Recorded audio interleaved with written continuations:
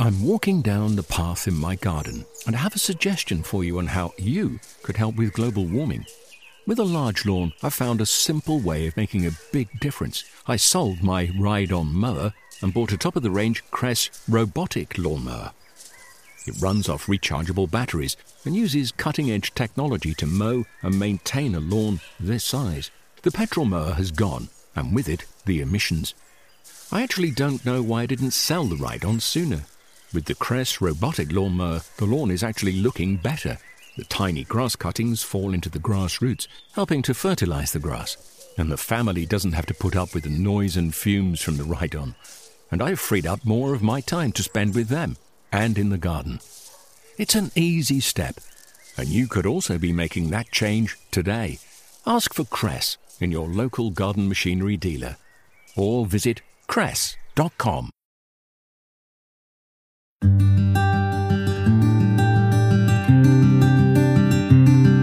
Today we're going to be digging outside the box as we look at how to garden in interesting and different ways. Later in the show, I'll be getting my ladder out and climbing to new heights.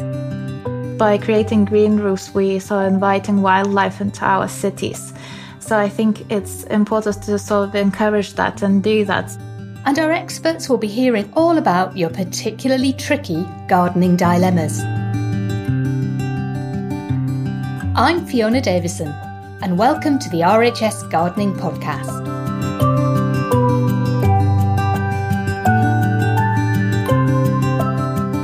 First today, Studio Roco are a design duo based between the Kent coast at Margate and the urban sprawl of London. Using greenery, they dramatically transform spaces like offices, hotels and restaurants. Their installations often create indoor jungles where you might least expect them. Hi, my name's Caro and I'm one half of Studio Roco. Hi, my name's Rose and I am the other half of Roco. When we finished uni, both of us really wanted to start our own thing up and had a real keen interest in plants. And Karen particularly, she was living at her grandma's at the time, and her grandma had this incredible conservatory filled with all these different plants. And when I went to go and live with her, we kind of started playing around with them and propagating. And I'd been on a trip to San Francisco and gone to a shop called Paxton Gate, and it was just such a revelation, and I'd never seen indoor plants kind of sold in that way. And they had these loads of really weird old terrariums and just like cool plant books, and my mind was completely blown.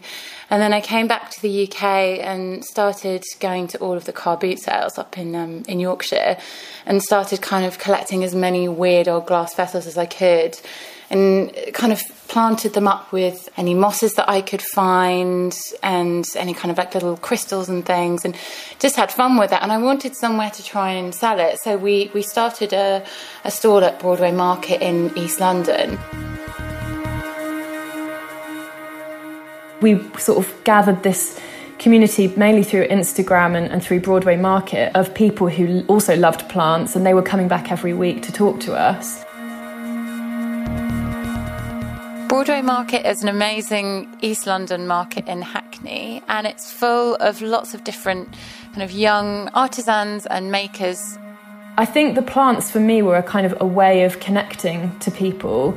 Even though we weren't making loads of money to begin with, I remember just thinking, this feels really good. This feels like something really special.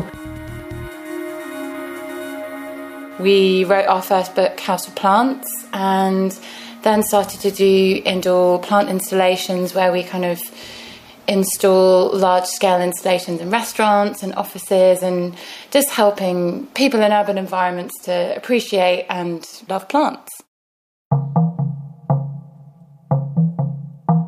My all-time favourite plant is the Clivia. It's a plant that I took from my grandma's house, and to be honest, there was a period of time after my grandmother passed away where I didn't care for the plants. For some reason, I just couldn't, I don't know, I kind of forgot about them. And this Clivia, it's so resilient. It was absolutely fine when I finally sort of remembered I needed to care for the plants. So this Clivia I must be about 40 years old. I just love clivias. They kind of grow from different clusters. So you end up with like lots of clusters of really beautiful, long, sort of tongue-shaped leaves, which makes them really easy to split. But I love it because it's with my grandmother's, but also it's one of those plants that it flowers like 4 times a year. It sends off these beautiful, beautiful, vibrant orange flowers, no matter what happens to it. I remember I have got one that's in our studio, and we had a flood and the ceiling fell down and all this plaster fell on it. And like the next day it flowered. My one at home has just flowered like a week ago. And I water it, but I don't do a lot. I don't really fertilise it, or I don't sort of pay particular attention to it, but it seems to love that kind of neglect. So that's my favourite plant. One of my favourite plants of all time is called a begonia angel wing, and it was gifted to me by my mother-in-law a couple of years ago. The reason I love it so much is not only because it's so beautiful, it's got these, as the name suggests, these delicate angel wing-shaped leaves, and they've almost got these, like, not really spots, they're more like splodges, white splodges all over the leaves, and it grows so quickly. I've got it in my bedroom, so I wake up and look at it in the morning, and it's so easy to care for. It doesn't need much water. In the summer, it kind of blooms with these incredible little white jewelled flowers, and I think there's something similar to Carrie's favourite plant. It's having something which blooms all of a sudden. It's just something that the plant is obviously really happy, and it's that little transformation which is just so special.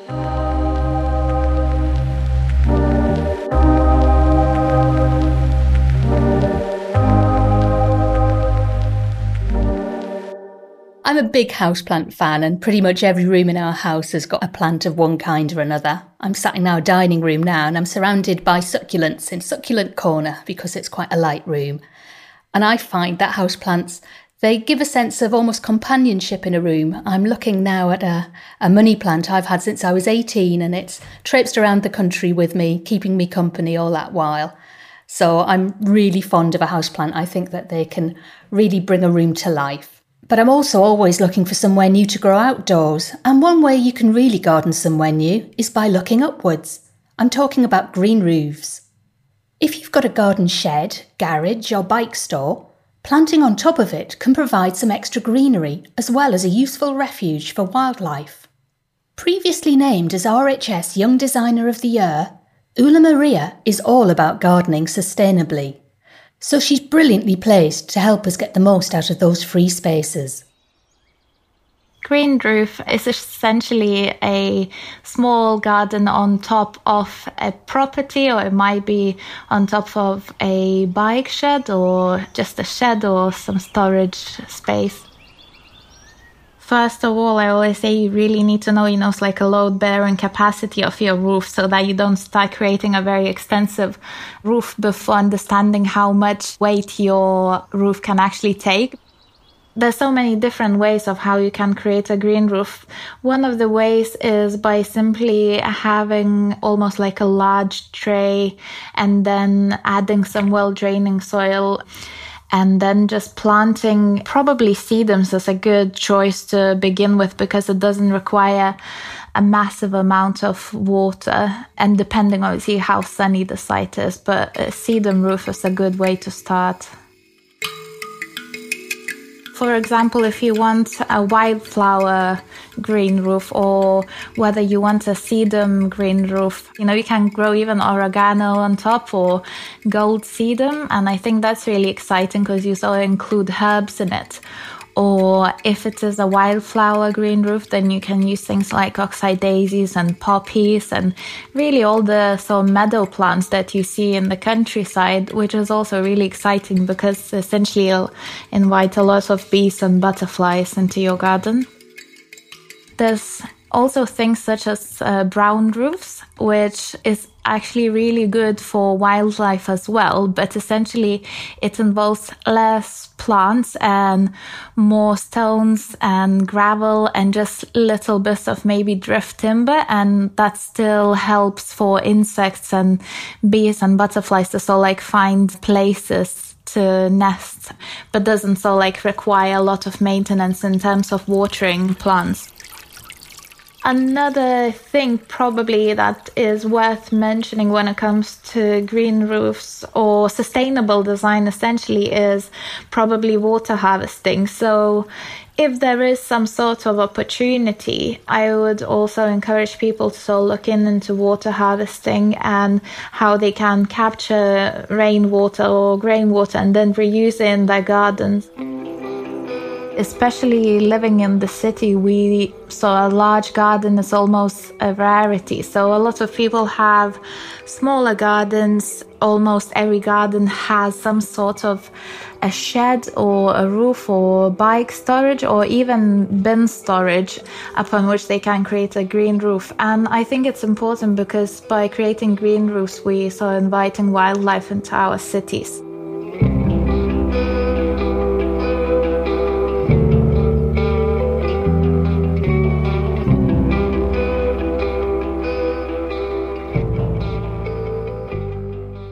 Maria. My favourite example of a green roof is the one at the Horniman Museum on their learning centre. I think it was one of the first green roofs to be planted, and it was planted with grasses so it could get quite shaggy and look like a little bit of a wild animal. So giving a shaggy green roof a haircut is an awkward gardening problem, but I find that our members are always asking our advisors really challenging questions to get their gardening brains in gear. We brought Lee Hunt, Jenny Borden and Nikki Barker together to answer some of them. The next question comes from Jasmine Akbal from Walton-on-Thames.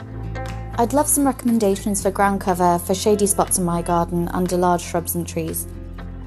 Well, Jenny, can you explain what ground cover plants are to begin with? Well, ground cover plants are pretty much what the words say. They will cover the ground and they will help smother weeds and they will do a good job where other things won't grow in terms of the things that I'm going to recommend. I think the first thing I do in this situation, have a little check to see whether the weeds grow. Because if the weeds don't grow, then you are going to find it a bit more challenging and you're going to have to think a bit harder.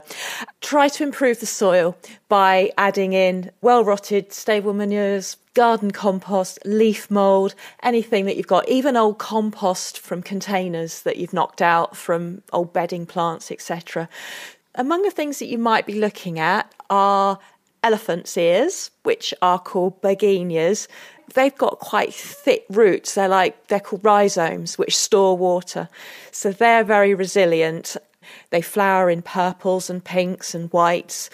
They have even different leaf sizes as well. Some of them are a bit more delicate looking and some of them are a lot coarser and with very big leaves.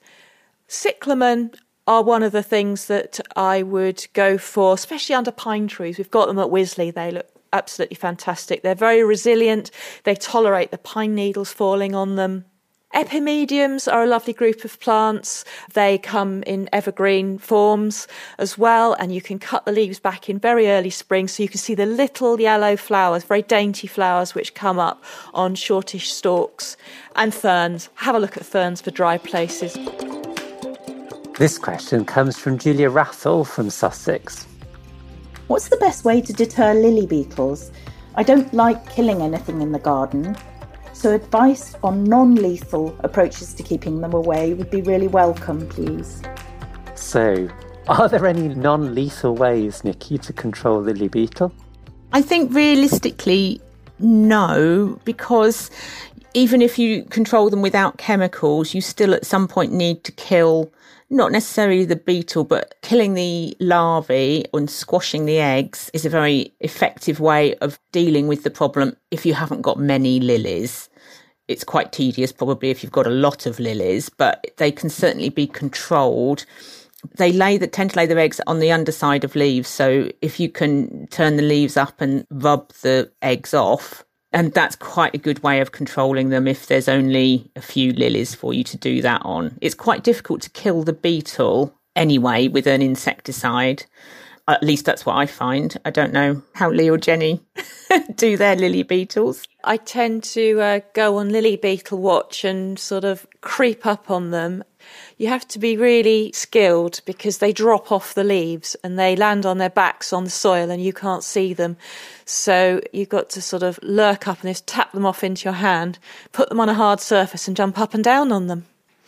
That really is the best treatment. And I hate killing things. I really hate killing things in the garden, but it's probably the only pest that I will actually kill.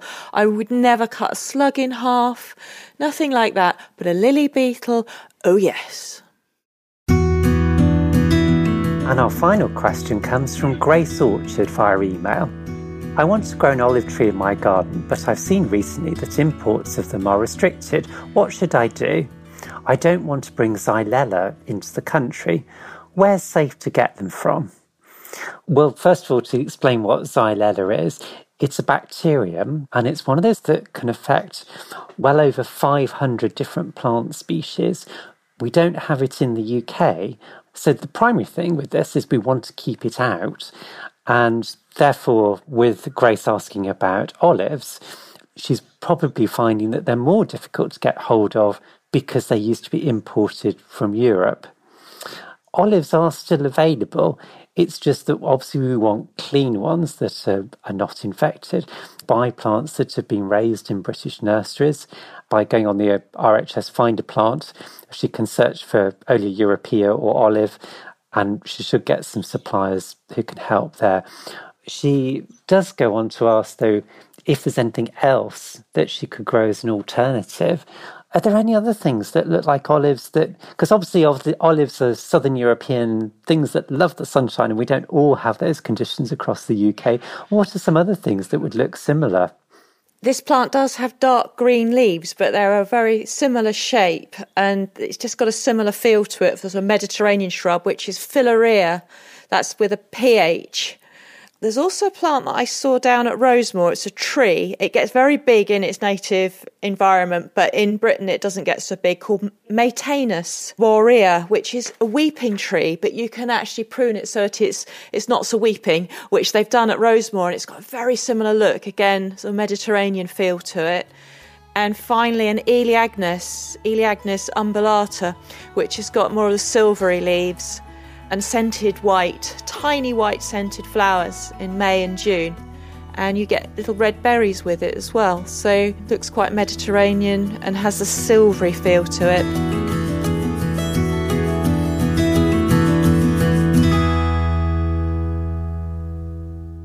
Don't miss out on your chance to get your garden looking beautiful with our expert advice. Record yourself asking a question on your smartphone or tablet and email it to us at podcast@rhs.org.uk. Now, one piece of happy news to come out recently is that all RHS gardens are now back open. However, entry numbers are limited and you have to book your ticket in advance online at rhs.org.uk/gardens. I can't wait to get back into these beautiful gardens myself. Particularly Wisley, I really want to see how the wisteria arch is getting on that runs right outside the garden library. Guy Barter will be back in the hosting seat next week, and he'll be getting to grips with something quintessentially English. See you then for an oak tree extravaganza.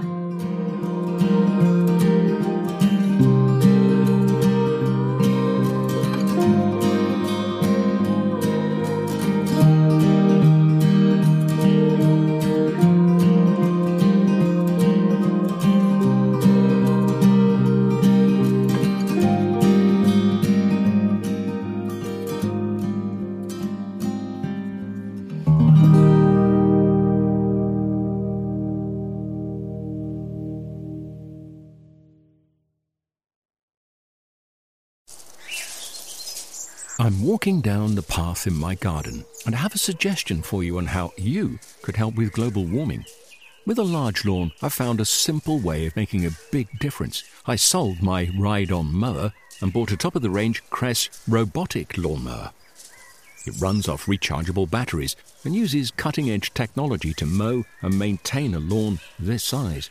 The petrol mower has gone, and with it, the emissions. I actually don't know why I didn't sell the ride-on sooner. With the Cress robotic lawnmower, the lawn is actually looking better. The tiny grass cuttings fall into the grass roots, helping to fertilise the grass. And the family doesn't have to put up with the noise and fumes from the ride-on. And I've freed up more of my time to spend with them and in the garden. It's an easy step, and you could also be making that change today. Ask for Cress in your local garden machinery dealer, or visit cress.com. Discover the beauty of an RHS membership all year round. Save 25% off an RHS membership today when paying by direct debit. Prices start at just £55.50.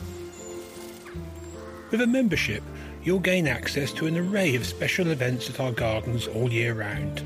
Be the first to know about RHS flower shows and get exclusive member-only days, plus reduced rate tickets.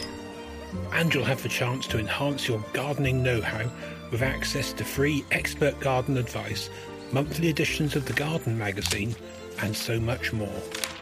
Terms and conditions apply.